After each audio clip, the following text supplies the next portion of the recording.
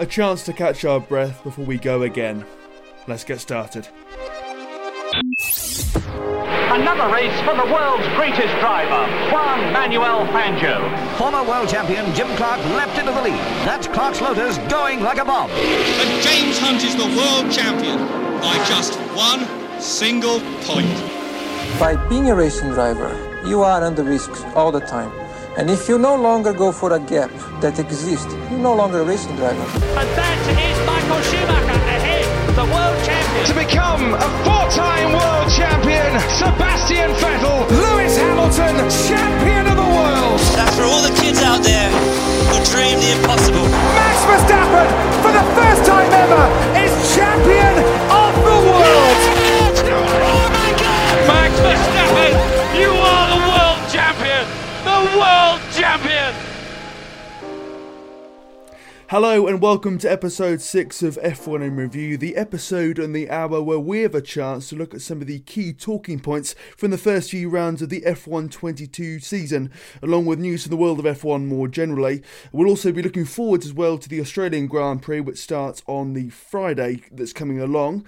I'm Tom Claiborne. I'm joined by Tristan Fancourt and Angus Gallagher. You can follow myself and Tristan individually on Twitter, as well as the F1 in Review account we have there as well. Now, leading in with our first topic, we're very much focused in the last few episodes, rightly so, on the very front of the grid, but there seems to be a rather strong and competitive battle for fourth place, or maybe even third place, brewing in the Constructors' Championship. So, for example, you've got Alpine and you've got Haas in fourth and fifth respectively, then individually you've got Ocon in sixth, Magnussen in eighth as well, and lest we forget the double points finish from Alfa Romeo, the first time they've done that in about 2 years, I believe. And then, of course, there's the double P8 finish from AlphaTauri as well.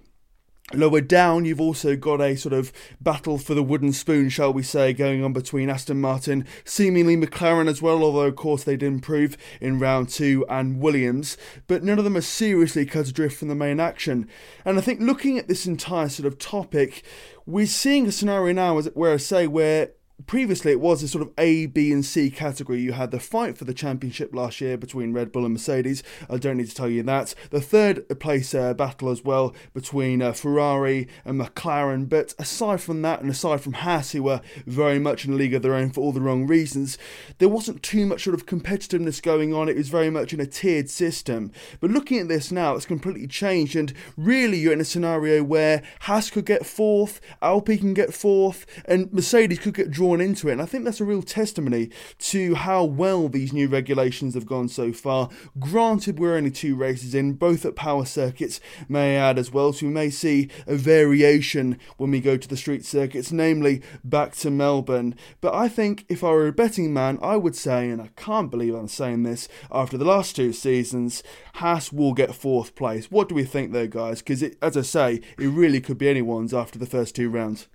Haas are in 5th place at the moment, which is just nuts. That is bizarre, isn't it? Because they're only 4 points behind Alpine, which, I don't know, something must have dramatically happened in last year's season if we were to have that go ahead in a race. Haas becoming, quite a strong midfield team. And something I think we kind of predicted going into this. We won't get into the nuances about whether or not you selected one driver or the other, compared to Magnussen or Schumacher. But the point is both the Haas cars are very strong midfield cars, aren't they? How bizarre. And Tom, when you introed this episode of F1 Review, I did half expect you to say the episode or the hour where we over-review just two races in Formula 1, over-analyse and pass judgment far too quickly. But that is basically what we've got to do. Mercedes are in second, which is also a bit bizarre. At this point, going into Australia, they are in second, that is, with 38 points compared to 78 points of Ferrari. But I do think Mercedes' time in second place is, shall we say, limited, because Red Bull is rapidly chasing up the pack. They're in third place at the moment. But I thought what was brilliant about Saudi Arabia is we had this fight in the Alpines, Alonso versus Ocon, and who comes creeping up from the behind? it's Mr. Bottas. And that was fantastic. And then Haas started creeping up as well. And that's what we want to see. I feel like last season we had these situations where it would be Max Verstappen or Lewis Hamilton basically run away. Then the bloke in third, or the team in third, sort of in no man's land. And then there was no competitiveness around sort of the midfield to some extent. But there is real jeopardy this year because what we saw was Alpine fighting with Alpine, which meant that Bottas in the Alfa Romeo could come up and start challenging, which meant that Magnussen in the Haas could start challenging. And when you've got such a tightly bunched field, it adds some great drama. And we don't want to see the boring old DRS trains, which I think we are very used to, when usually someone like Alonso would be at the front, and then whoever was trying to get past Alonso would be trying to DRS past them, but someone behind them is DRS and someone behind them is DRS, and so no one could get past. I felt like there's now proper fighting, proper competitiveness, because it was trading places, actually. A lot of these drivers were trading places.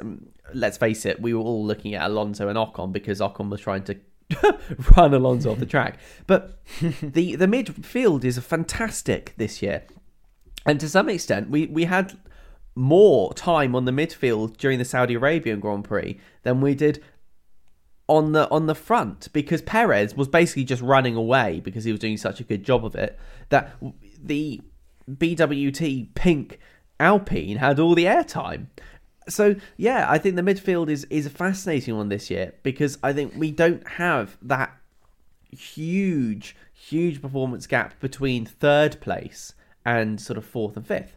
I think actually the biggest drop off comes when we look down the pack at Aston Martin, Williams, McLaren, with those teams. So unfortunately, it looks like the back of the pack is at the moment a little bit further away than we would like, but the mid pack is so bunched up and so wonderfully competitive.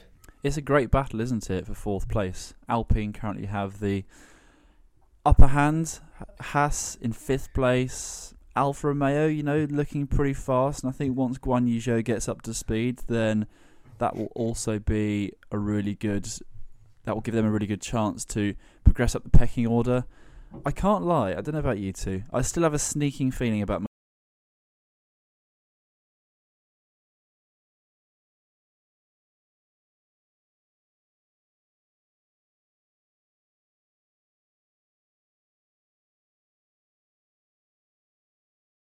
So who knows as time goes on. I'm not convinced that Mercedes will get dragged back into the midfield battle. I think, again, their car will improve and develop as the year goes on.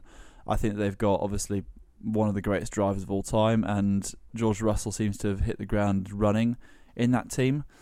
But in terms of fourth place, I wouldn't say Alpine, as long as they don't continue to make weird strategy decisions, like in Saudi Arabia, where instead of considering the fact that they could possibly get close to George Russell, they thought, you know what, we're going to let our two drivers race and take time off each other and prevent ourselves from getting into more of a fight. I'm not saying they threw away points there, but realistically, and of course the race can go on and change its complexion as the night goes on in that case, but at the same time I feel like they did throw away an opportunity to maybe get some higher points, and admittedly Alonso wouldn't have got those points anyway because of his mechanical retirement, but you feel like there was more there possible, and they kind of didn't give themselves the best possible chance. But as long as they avoid those decisions, their car looks rapid, their car looks really quick. Out of that midfield group from last year, which was, I guess, Ferrari, McLaren, Alpine, AlphaTauri, Aston Martin, and Ferrari have obviously gone on a step and they're title contenders. Yeah.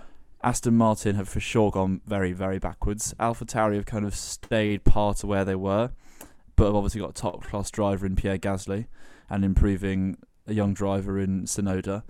But I think Alpine have been the ones from that midfield who've branched out to lead that, other than Ferrari, have branched out to lead that midfield, and their car looks It looks good on track, as in driving wise, not the pink colour scheme. I really like it. Not for me. I just see a racing point again. Especially with Otmar Safnauer in charge. It's very confusing. It's just a mirror of 2 years ago. But I think that Alpine stand the best chance possibly of getting that 4th place, based on what we've seen so far. But again, who knows, really? I mean, and it's such a cop-out to say who knows, or to say something like, well, we can only time will tell as the year goes on. But that is literally...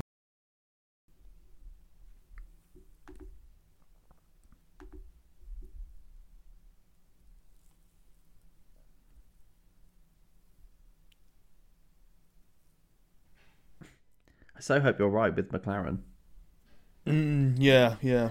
And to be fair, I think a lot of it comes down to how well the driver pairings operate and how often they score points. I mean, that's quite obvious to say, isn't it? But when you look at Haas, for example, and you consider that they sort of have a AlphaTauri-itis about them, and so do AlphaTauri themselves, unsurprisingly, where you've got one driver who's smashing it. You've got Kevin Magnussen in this occasion with 5th and 9th, and then you've got Pierre Gasly doing rather well as well for AlphaTauri, continuing on from where he left off. But if you've only got one driver scoring points and the other one's either retiring owing to other issues or not getting points, that's a problem. So for me, it comes down to not so much what strategy calls are made, although they're very important, not so much reliability, although once again, very important, or development moving forwards. It's which driver pairing out of the teams from 4th to 7th, or even 8th if you're including McLaren, that you back the most to deliver over the entirety of the season.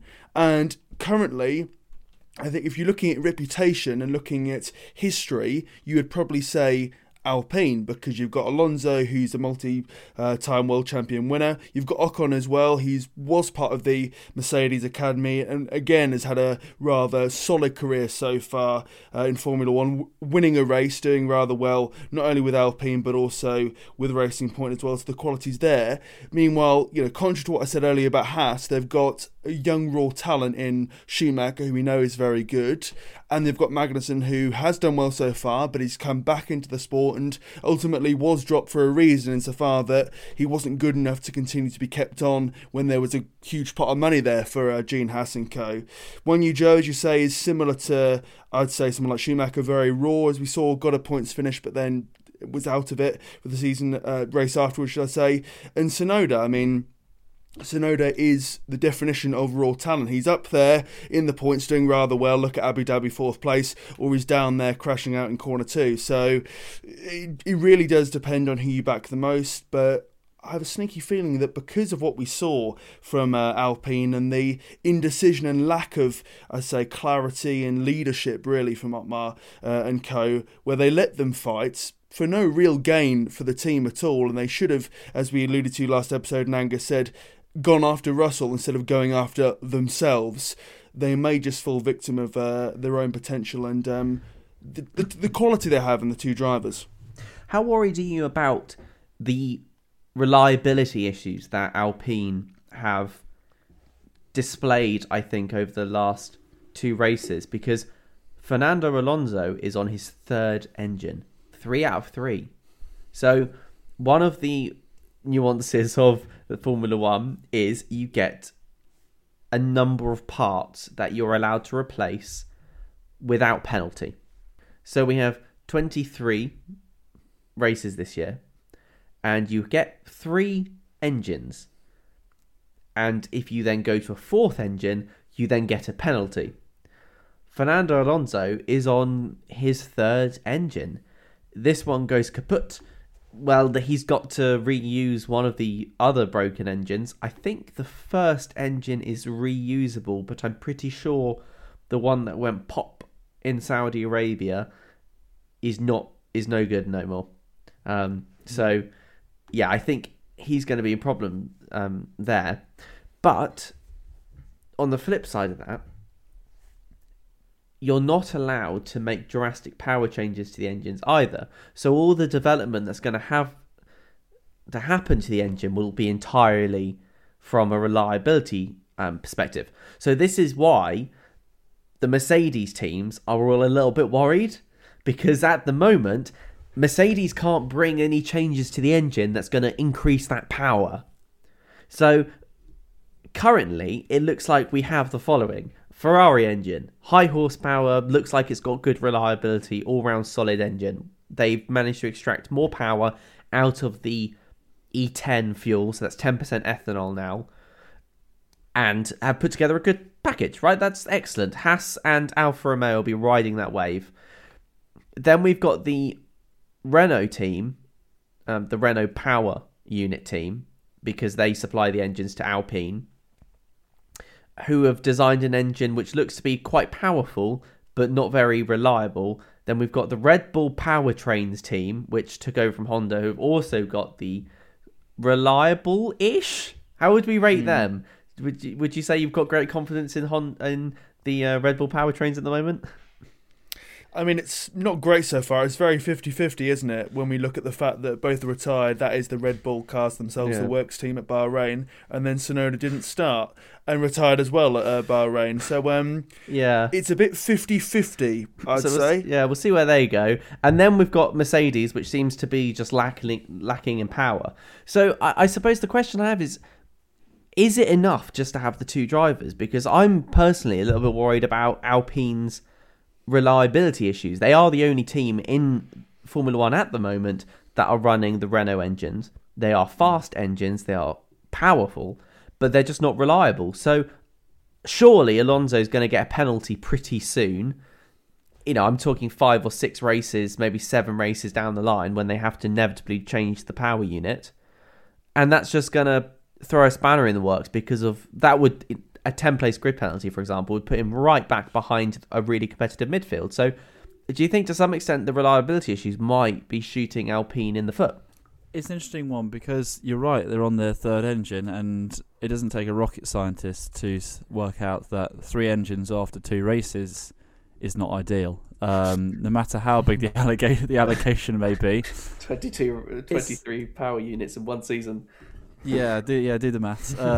In terms of Alpine, am I worried about them? It's too early to tell. It's that phrase again. But based on the first few races, Ferrari's engine looks good. Like we said, with the improvements they've made, the possible upgrade packages they may bring. And I think that's a part of the big reason why Haas and Alfa Romeo have gone from being basement bottom last year to being consistent at the top of the midfield so far in the first couple of races, both in qualifying and on the Sundays. But I think there's, again, still time for Renault to bring back their engine. They've got the advantage of only being able to focus on one team. I say advantage, that is, you could phrase it as an advantage in terms of they have to please less teams, but it could also be a disadvantage in they have less data to go by from different teams. For example, a Mercedes engine is running 4 different cars, and they can translate all the data from that, pick and choose it, have a look at it, examine different things. But at the same time, I think perhaps Renault can bring a good engine to Alpine and develop it.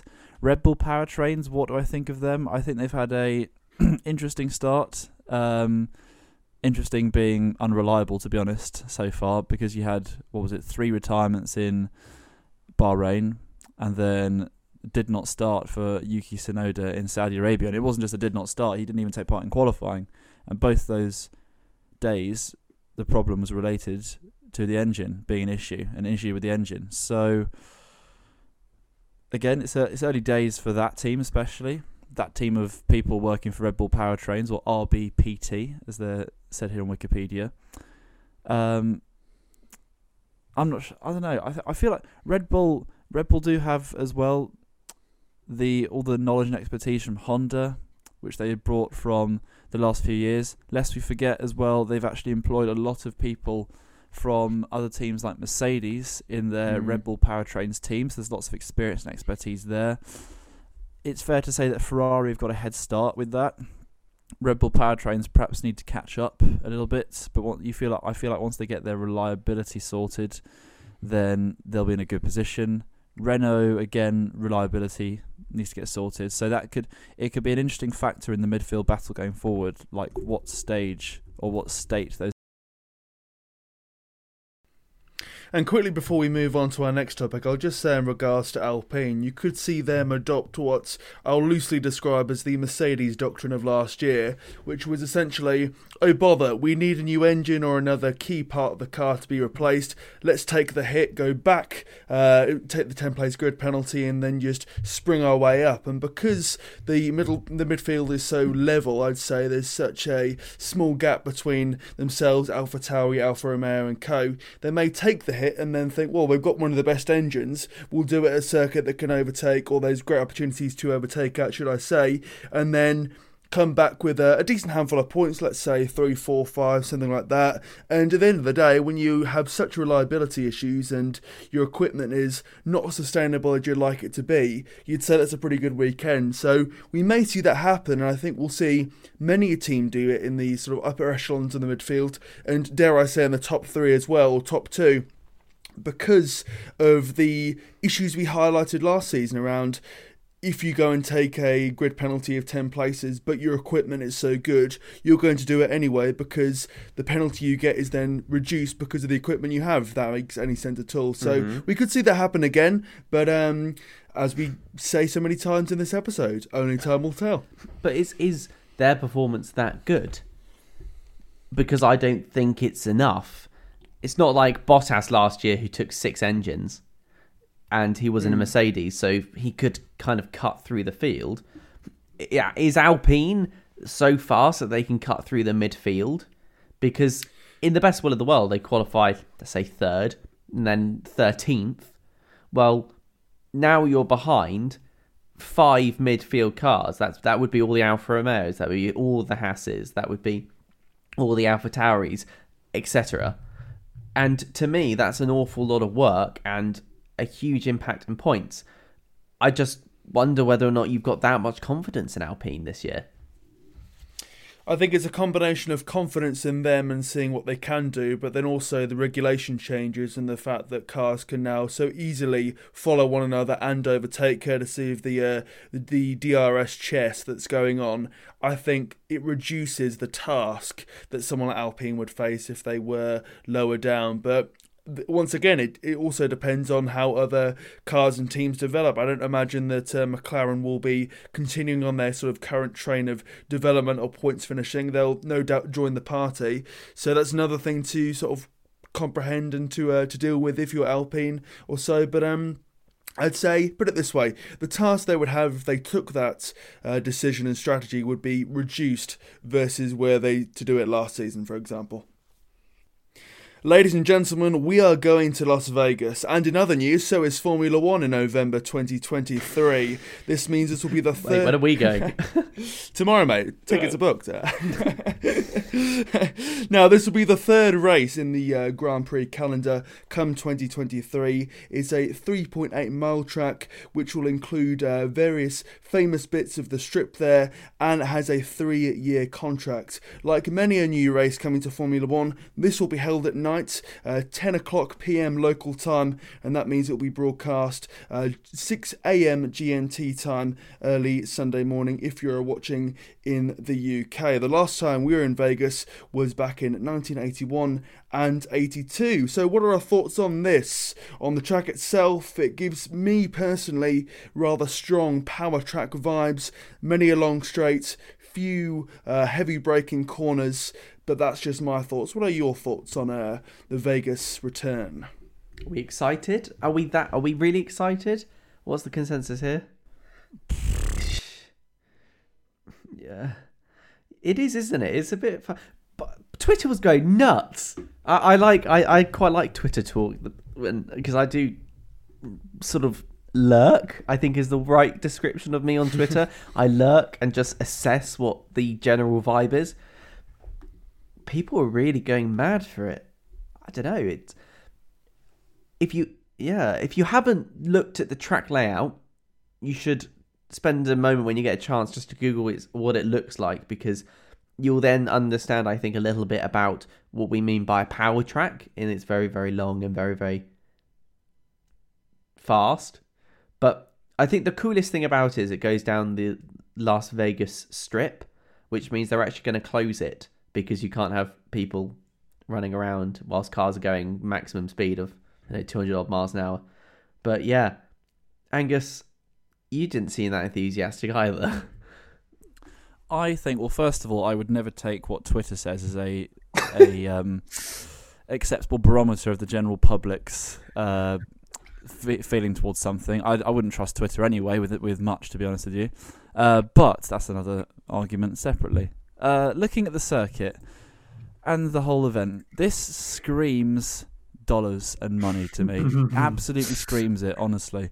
Simply because I get, for years and years, they've been wanting to have races in Hollywood, ironically it's not Hollywood, but Hollywood-style locations, or taking races to flashy locations. For years, there's been talk of a London Grand Prix.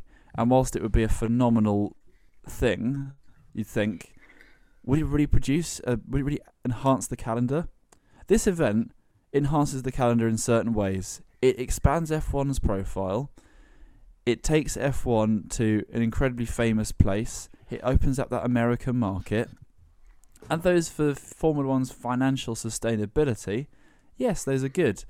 But what do we see here? Street circuit, we've already got loads of those. Night race, we've got loads of those. Street circuit with long straights and minimal corners, we got those already. Street circuit in location which doesn't really have a Formula One history but is really good for advertising and revenue. We've got those already. But we've got another one now. It's just been shoehorned in. And looking at the circuit, I mean, yeah, it's fast, but Jeddah's fast, Baku's fast. We got those already. Yeah. And these are all I admit that a race in the USA has more appeal than a race in countries with minimal motorsport legacy or history, i.e. Saudi Arabia and Azerbaijan.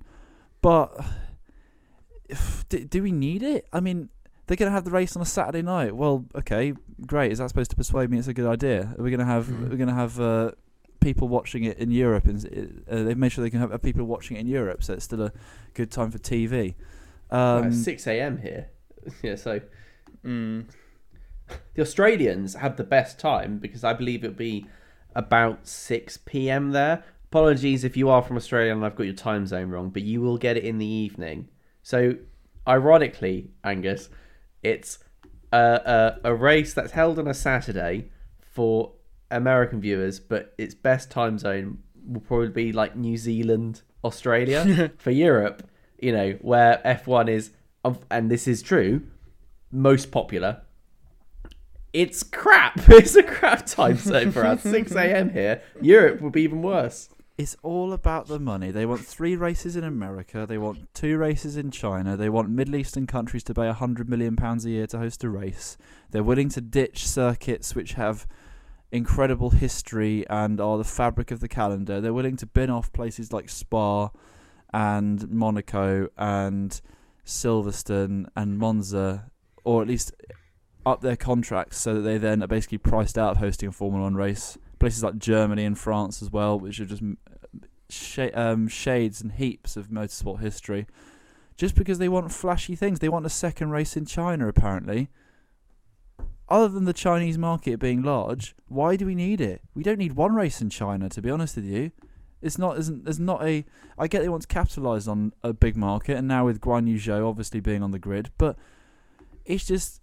I say it again, it absolutely screams money. Genuinely. 6 kilometre night race, street track in a famous city.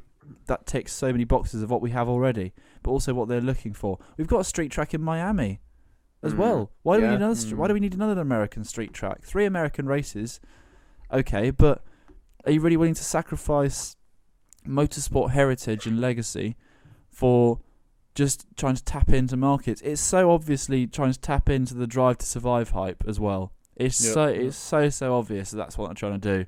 And it's, for me, it's all about the flash and the glam as opposed to anything that actually is. It's going to be one of those circuits where the race could be really poor quality, but everyone would go, "Oh, it's Vegas, it's brilliant." It could be a solid 4 or 5 out of 10 race.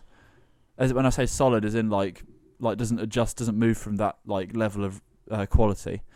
And everyone will be like, "Oh, but it was great. It's Vegas. It was really the lights are pretty. It was nice." It's just I'm not convinced myself. Admittedly, having a race on the strip is pretty cool, but I don't want my races to be on the calendar because they're pretty cool. I want to be like producing good racing. Like and I don't know. It doesn't feel necessary. It felt like, and also, but it came out of nowhere as well. I did not see this coming. Usually you hear a bit of a rumor about like, oh, there might be a race in this new location. I heard a few rumors. I had a few for a while. It was a little bit of F1's worst kept secret. But what I want to know is this a continuation of some of the issues that we were highlighting last week? Tom, is this once again F1 landing kind of on the wrong side of the argument, them following the money, as Angus says, as opposed to perhaps acting in good faith as custodians of a sport that's been going on for 80 odd years now? It absolutely is, yes. As Angus says, it's motivated by money and name recognition, and I could excuse those two things because of course they're very necessary to grow the audience of Formula One and to keep it going and to keep it strong long into the future. The track itself, looking at that in isolation, is underwhelming to say the very least. It seems to be with every new track that comes in, they are power circuit 100%. There seems to just be many straights, one or two corners that involve heavy braking to try and balance it out, but nothing that really forces drivers to be experts of their craft and where the best driver with, let's say, decent equipment wins the race. It just seems to be the car and the team that have the best straight line speed will do fine, and that's good. And of course you need some circuits like that for balance, for the interest of entertainment, to see many overtaking taking place in various races. But you do need a bit of balance between those type of circuits and the straight circuits of, let's say, Hungary, Monaco, and Spain and the like. Australia as well, or the older version that we had before the 2-year hiatus courtesy of COVID, and the rejuvenated one we've got now, which we'll talk about later. But you need a bit more of balance in that, because otherwise it's just cars going round and round in circles at top speed. Oh, DRS train, oh, someone overtakes. Oh, and they wait for the other detection zone. Oh, and they overtake, and we get involved in a sort of an artificial cycle of DRS chess, where it's just whoever crosses the right line at the right time for DRS will then make the overtake, and we're into that sort of scenario. So I am annoyed by this circuit if we're looking at it purely for what it is, because it's a very simple circuit which is trying to force entertainment rather than a track which will challenge racers, will challenge teams, will challenge everyone involved in the sport, which there needs to be that element, because otherwise it's just anyone can jump into a Formula One car within reason, can go around the circuit, can appear to be a fantastic driver, but in reality what they're racing at is a, let's say, 4 out of 10 difficulty circuits. So I would just urge Formula One, if they're listening to this very podcast, to have a good balance between the difficulties that their tracks have in the future, because otherwise we'll just see many a track that are like Jeddah, which are like Las Vegas, and it's just essentially a glorified circle. It is a bit of a glorified circle.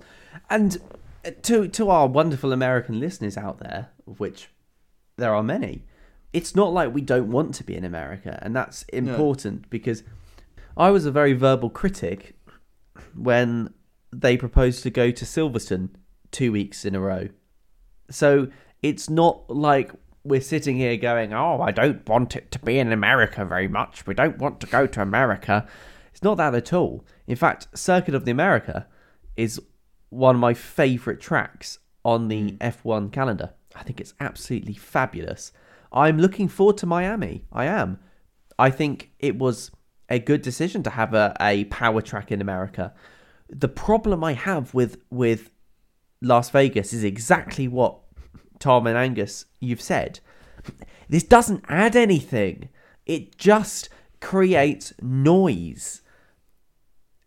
It extends the calendar out to almost ridiculous levels. We are approaching a 30 race calendar, right? Is that the end goal now? We just have a 30 race calendar. F1 going out to the highest bidder. I would have loved it if F1 had said, do you know what? We want to go back to one of the older American tracks. We want to give the oval sort of track a go again, because that was so unique but they haven't.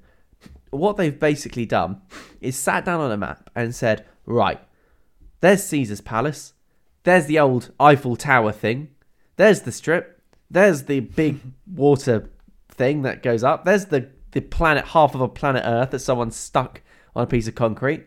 Those are the big things that people go to Las Vegas for. Let's make the cars go around that. And then that way people will go gambling afterwards. Which to me sounds very responsible. Very, very responsible there. And that's what annoys me about this. And I'm going to watch it. And I'll enjoy it. I am going to enjoy it. Of course I am. Because we love Formula One in any shape and form. But it's just not going to add anything to the season, I don't think. We've already got the high speeds from the power tracks. We've got Monza and Bahrain, Saudi Arabia, which is a nuts track. If you want a fast street circuit, also Baku, Azerbaijan. We've already got that ticked off. And so I guess then USP about this is going to be you can now go to Las Vegas, get drunk, gamble your money away, go watch Formula One, and then combine all those events in one place. But, when we were looking at Saudi Arabia and how they're building that custom palace of entertainment, the big resort they're building at the moment, with the track going around it. Well, this is basically what that's going to be. This is, a track that's going to go round basically a giant amusement park, and that's what they've decided to do. So yeah, I'm pretty disappointed in what it is, and so I think we could have done better. I don't think this is taking care of the calendar, as you say, Angus, especially when other tracks like Spa, like Monza, could be under threat going into the future. I mean, blimey, even Silverstone. Even Silverstone is potentially under threat. And I'm not a massive fan of Silverstone, but I'm more a fan of it than this. And this just doesn't... I don't know, it just feels like they're chasing the money. And I think they could have done better if they wanted another American race. But I'm all up for going to other places, If you actually want to add a 23rd or 24th or 25th race to the calendar, where's South America? What about South America a bit more? What about South Africa? We could go back to somewhere like Malaysia. There are all these possible options. Yeah, so I don't know. I feel like it's all a little bit disheartening at the moment what they're currently doing with the Formula One season. Is it almost becoming too much now? Well, it's interesting you say about the 30-race calendar, because that, I imagine, is taken from a quote from Stefano Domenicali when the race was announced, about how he said if there are enough events wanting or having the will to want an F1 race, that there could be a 30-race calendar. Now, it's an interesting one because you've also mentioned about races dropping off the calendar. Now, that's because in the Concord Agreement, which is the agreement which the teams and drivers and FIA and all the organisations sign, they basically hammer out this deal on the running of the sport every 10 years or so. The limit in that contract, that agreement, is to have 24 races and no more. So that makes you think, we currently have 23 when Russia gets replaced, but we don't have Qatar, which has a new deal starting next year. After it's not on this year because it's the Football World Cup year. Mm-hmm. You also have China returning next year because that's not currently on the calendar. So that would take us to 25. Add Las Vegas takes us to 26. So that is 2 races you need to lose. And also, but bear in mind other ones like the future possibility of a race in Africa, back in South Africa, which used to host Grand Prix for many years. The possibility of a second race in China, as I mentioned earlier. That means you're losing 2, 3, 4 races from the calendar currently. And it begs the question, which ones do go? I said Silverstone. I think I mentioned Silverstone not because it's directly under threat at the moment, but because it always does seem to be at threat, because it has been a lot of times in the past. Spa is one which I think is genuinely under threat. Yeah. There's been questions raised about its safety, obviously with the fatal crash of Antoine Hubert a couple of years ago, but also we saw last year when it was wet, it was just impossible to drive. And admittedly, that was possibly just adverse weather conditions that weekend, but it has improvements to be made. France as well is another one which has been vaulted as possibly being vaulted off the calendar soon. Yeah. Because there's massive logistical problems. It's in the middle of flipping nowhere out in the French countryside. Possibly other ones like Spain. I think once Fernando Alonso retires, the appetite for a Spanish race may diminish, honestly, even though science is on the grid. And it's a really interesting question of, do they sacrifice history for novelty and entertainment and what sells? Because undoubtedly a race in Vegas sells, for sure. Just like a race in Singapore sells, 'cause it's a night race. Just like a race in Miami sells, like a race in Holland sells because of the popularity of Max Verstappen. But it gets to the point, or it will get to the point where you think, right, are we willing to sacrifice that factor of entertainment for that factor of integrity and legacy of the calendar and motorsport history? You can never forget your history. You can never forget your history about anything, not just Formula One. And it also begs the question of, as well, burnout. These drivers and team, not the drivers, I'm thinking mainly the mechanics and the people who do all the hard work behind the scenes in these teams. They're currently encountered with 23 race weekends a year, which they're working, plus all the bits in between to get the cars ready, to get them sorted. And I get it's a Formula One team. It's a high pressure, high intensity, high quality organisation. For sure it is, but you can't prioritise that completely over the risk of people burning out or the risk of mental fragility at the expense of it. So the thought of people used to say, 17, 18 races, that's a tough season. Used to be the fact that if you had triple headers, weekends 3 weekends in a row where there were F1 races, again that was considered too far realistically. But now we have triple headers every year pretty much. I swear we had 2 triple headers last year, quite possibly, if I remember. So that raises another interesting question of the effect on the workers, the dedicated men and women in these F1 teams, who you don't see as often as the drivers or the team principals, but who work their backsides off to give these drivers the best possible cars, and the impact of them on a expanded calendar, more time away from their families, etc. So it raises I think this announcement of the Las Vegas race has raised lots of interesting questions on many parts of like F1, its calendar and its workforce as well. And on the topics of tracks, we are going back to Australia after a 2-year hiatus, which was enforced owing to the pandemic and travel restrictions put in place by the Australian government. We've not been to Melbourne since 2019 for a race, although of course everyone did shack up in 2020 for them to be sent home owing to the pandemic, which was growing in real force at that time. But we're not returning to the old Aussie Grand Prix, we're returning to a new circuit or a developed circuit, and its place in the calendar's changed as well. No longer the curtain raiser for the season, but are now in round 3. So turn 1, 3, 6, 11 and 13, make notes, have changed. Turn 9 and 10 have gone all together, and the pit lane is now wider. So what are our thoughts now on there being 4 DRS detection zones and straights on this circuit? Are we happy to see Melbourne back? Are we happy the position it has in the calendar has changed? What are our thoughts on the return to Melbourne Albert Park? Don't worry about the 4 DRS zones to some extent, because they're not quite so back-to-back as we've experienced in the last couple of races. So I'm hoping we'll get less leapfrogging, which I think is quite a good term for it.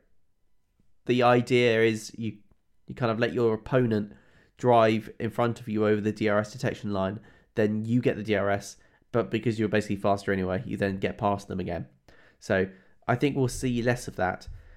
I'm also hoping that because they've widened turn 1, we'll get less of a big crumple of cars going into the first corner at the beginning of the race, which I guess would make everybody happy. But I think just to sidestep the quality of the track redevelopment, which I've been paying close attention to, and it is fantastic, a big smiles around, I think, for a certain Sebastian Vettel, which is returning this weekend in great style, I think, to the Australian Grand Prix, continuing his trend of starting a Formula 1 season at Australia, which I like to think is the rightful place to start a Formula 1 season from. So welcome back, Sebastian Vettel, and I hope you're feeling better. Let's hope the car can live up to a 4-time world champion in it. Yeah, it's great to be back in Australia. It really is. I say that we're not in Australia, but we're not. Yeah, I wish I was. As F1, in terms of F1, I think it's great to be back in Australia. It's a shame it's not the curtain raiser anymore. I associate my introduction to Formula One in my younger years with waking up first race of the season nice and early. That race being in Australia, that was always something I associated F1 with. But at the same time, whatever position it is on the calendar, it's great to be back. It's great to be returning to the place where, the season traditionally gets started, but also a place where there's been lots of memorable moments over the years.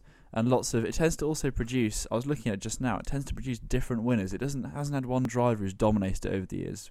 With its position as the season opening race, it has tended to throw up a more diverse amount of winners, you could say. So it'll be good to go back. And yes, this new track layout, the new track. So to summarise what they've done is they've basically, because if there's one criticism labelled at the Australian Grand Prix, it's the fact that the racing could be better.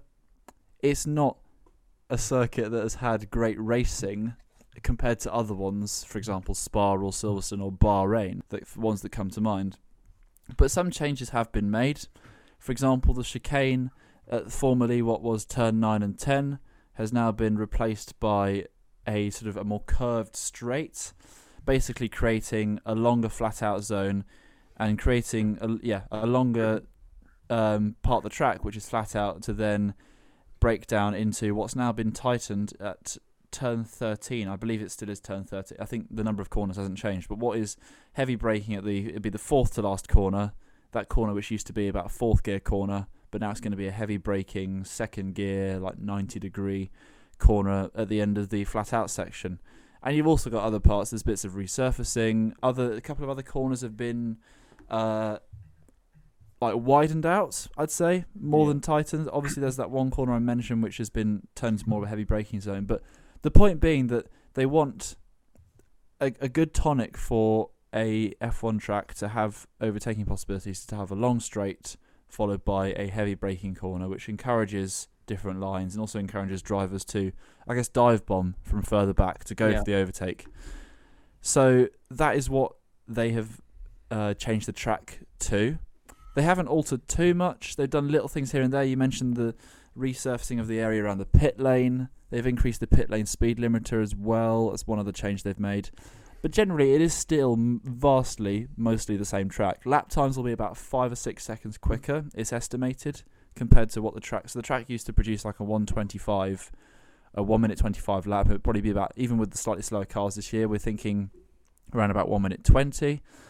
But it'll be interesting to see if these changes improve the racing or not. Because Albert Park, street circuit, yes, but it's not your Jeddah, it's not your Baku, it's not your Monaco where it's really tight. I know we get long straights and overtaking possibilities at Jeddah and Baku, but the walls are still tight. It's still an enclosed area. It makes the driving feel more claustrophobic, makes it feel like they're more on the limit.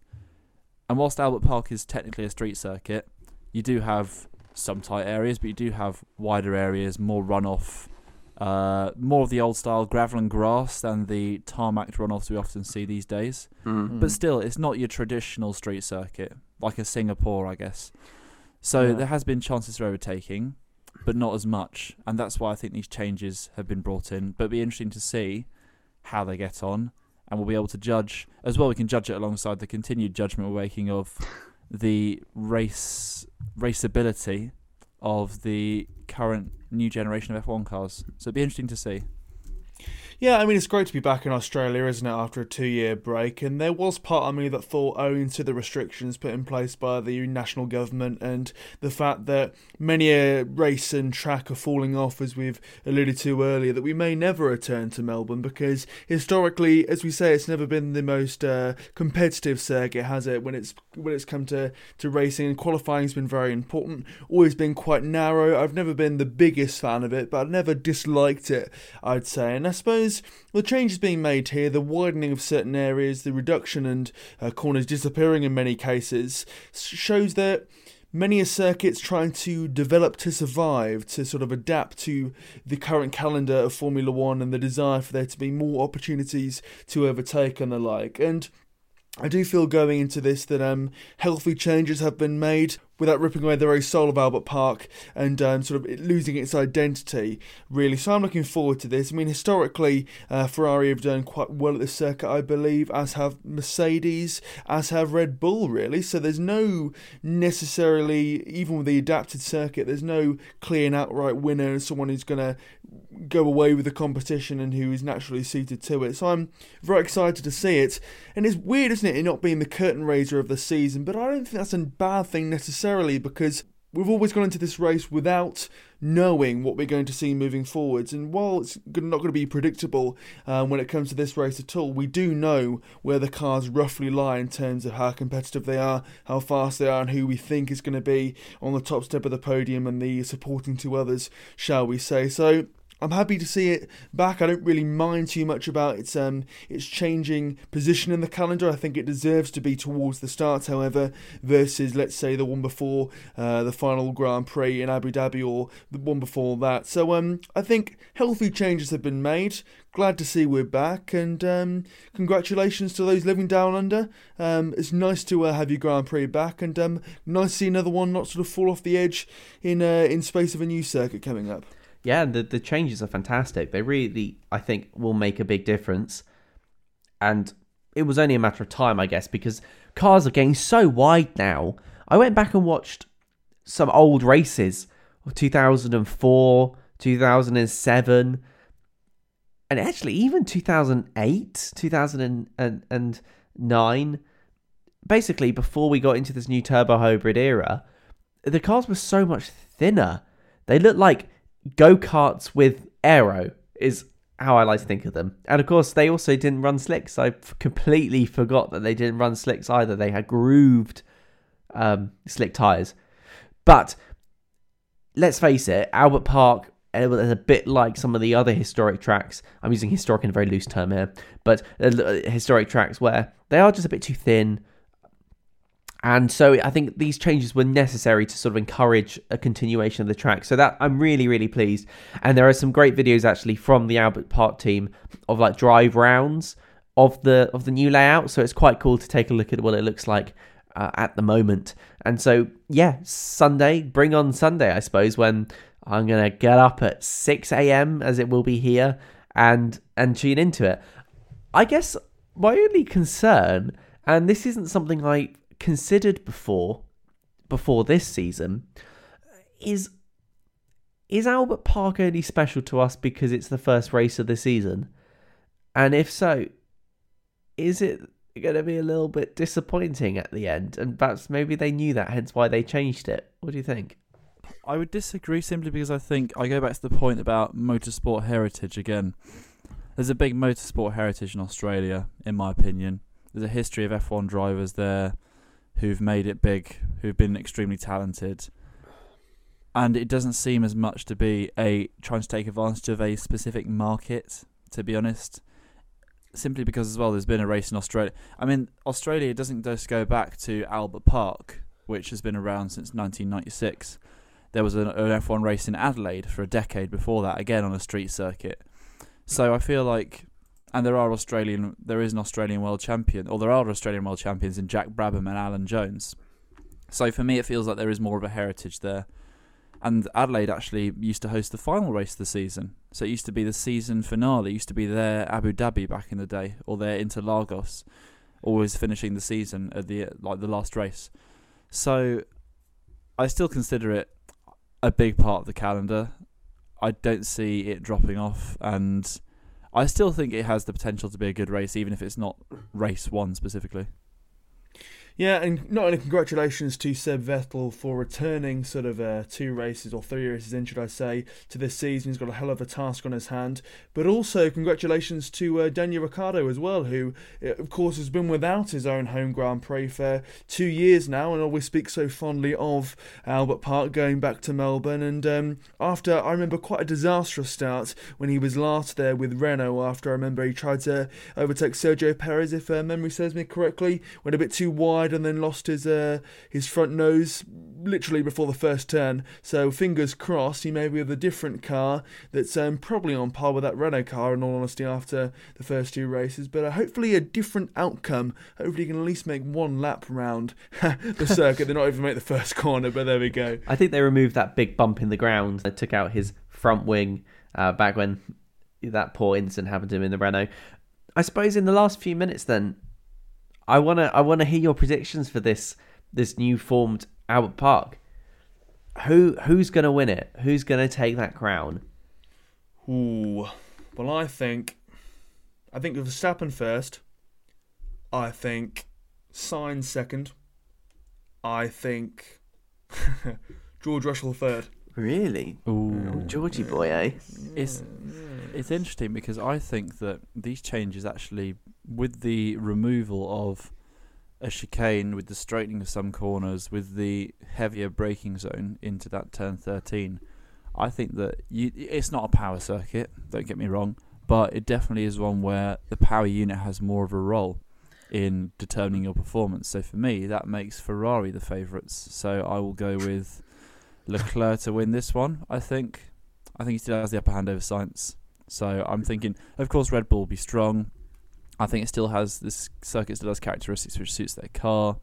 Lots of medium speed corners, lots of quick left rights with the chicanes, and the sort of not all of them can be classified as chicanes, but there's lots of quick left rights. So I think Red Bull will be strong, but I think Ferrari may just have a bit too much in the tank.